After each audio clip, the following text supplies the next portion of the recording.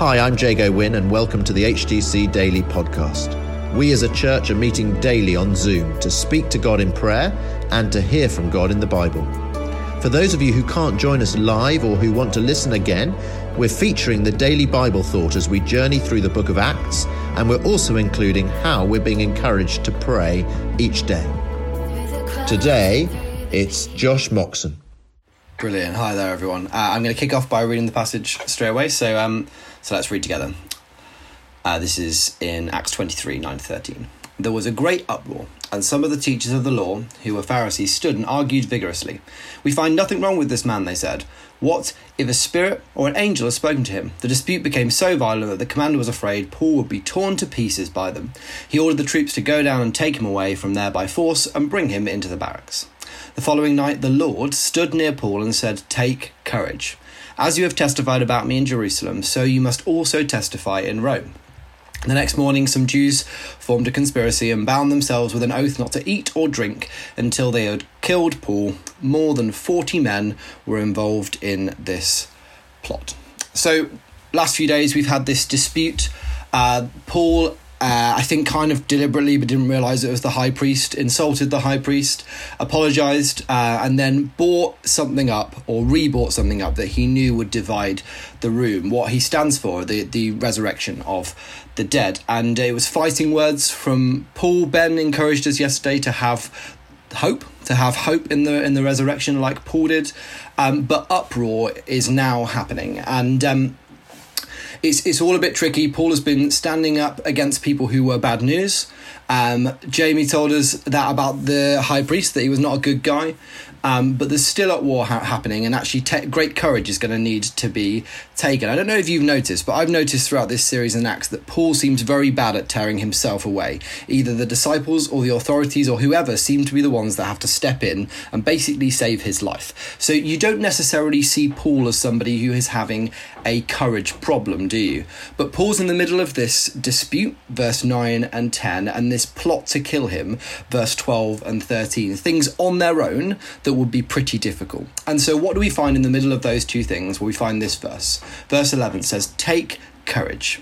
As you have testified about me in Jerusalem, you also testify in Rome." And it's a call to Paul to not lose heart, take courage, to keep going. We go again. I'm watching a program at the moment about the Arizona Cardinals. It's an all-or-nothing program about an American football team. And every single episode seems to have a bad start, a good middle, and a bad end ready to tee up the next episode. But that bit in the middle where they're having to G themselves up and get ready to go, they're going, "Keep going, we got this, one more push, take courage." And for what has happened, this dispute, and all of the stuff that we've read about in Acts, Paul probably needed to hear this.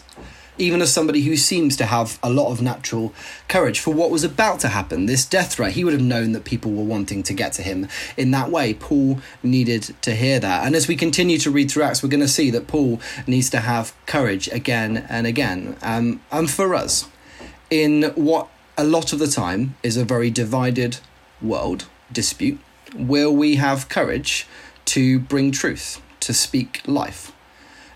In what was about to happen, so the death threat that Paul had, there is death around us at the moment, maybe more than there has been before, or at least more than I've known. And so we need to be people who are people bringing hope and taking courage in that today. We looked at a passage in Ephesians 2 with youth on Monday night that talks about going from death to life, and sin being death, and that being a threat to our world. And actually, he's told to take courage in testifying in a new place. Are we willing to take courage today in being a witness of what Jesus has done for us and what we know that he can do for our world? We just heard a verse from Jago earlier from 2 Corinthians 1, verse 10, saying that he has been delivered and that Paul's known this in the past. He's knowing it in the present. And so he must be trusting on that in the future. And I wonder for us, looking back at what God has done for us, as we once again say, let's go again, let's take courage. I'm always struck by Joshua in the Bible. Joshua 1 verse 9 says, "You be strong and full of courage. But it's not the first time that God has come through for Joshua. All the way through the Old Testament before that, he has been fighting alongside and for Joshua. So when Joshua hears that, and when Paul's heard that, and when we're hearing that this morning, I want to encourage you, remember the times that God has come through for you and pick up the call to take courage again. I think we're going to pray into some things that maybe we can take courage in now. But I want to encourage you to remember the past, trust him right now in the present, and have a great hope for the future as we take courage as HTC. Thanks, Josh. Now, this morning on HTC Daily, in light of Josh's talk, we prayed for all of us to take courage, and particularly for 3 groups of people. For the persecuted church to take courage, for those who work in media and arts linked to this week's Seven Spheres session, for them to take courage, and for those communicating the gospel this Christmas to take courage. We also prayed for those in the armed forces and those scarred by war on this Remembrance Day, and we prayed for those who had come to our Remembrance Sunday service last Sunday.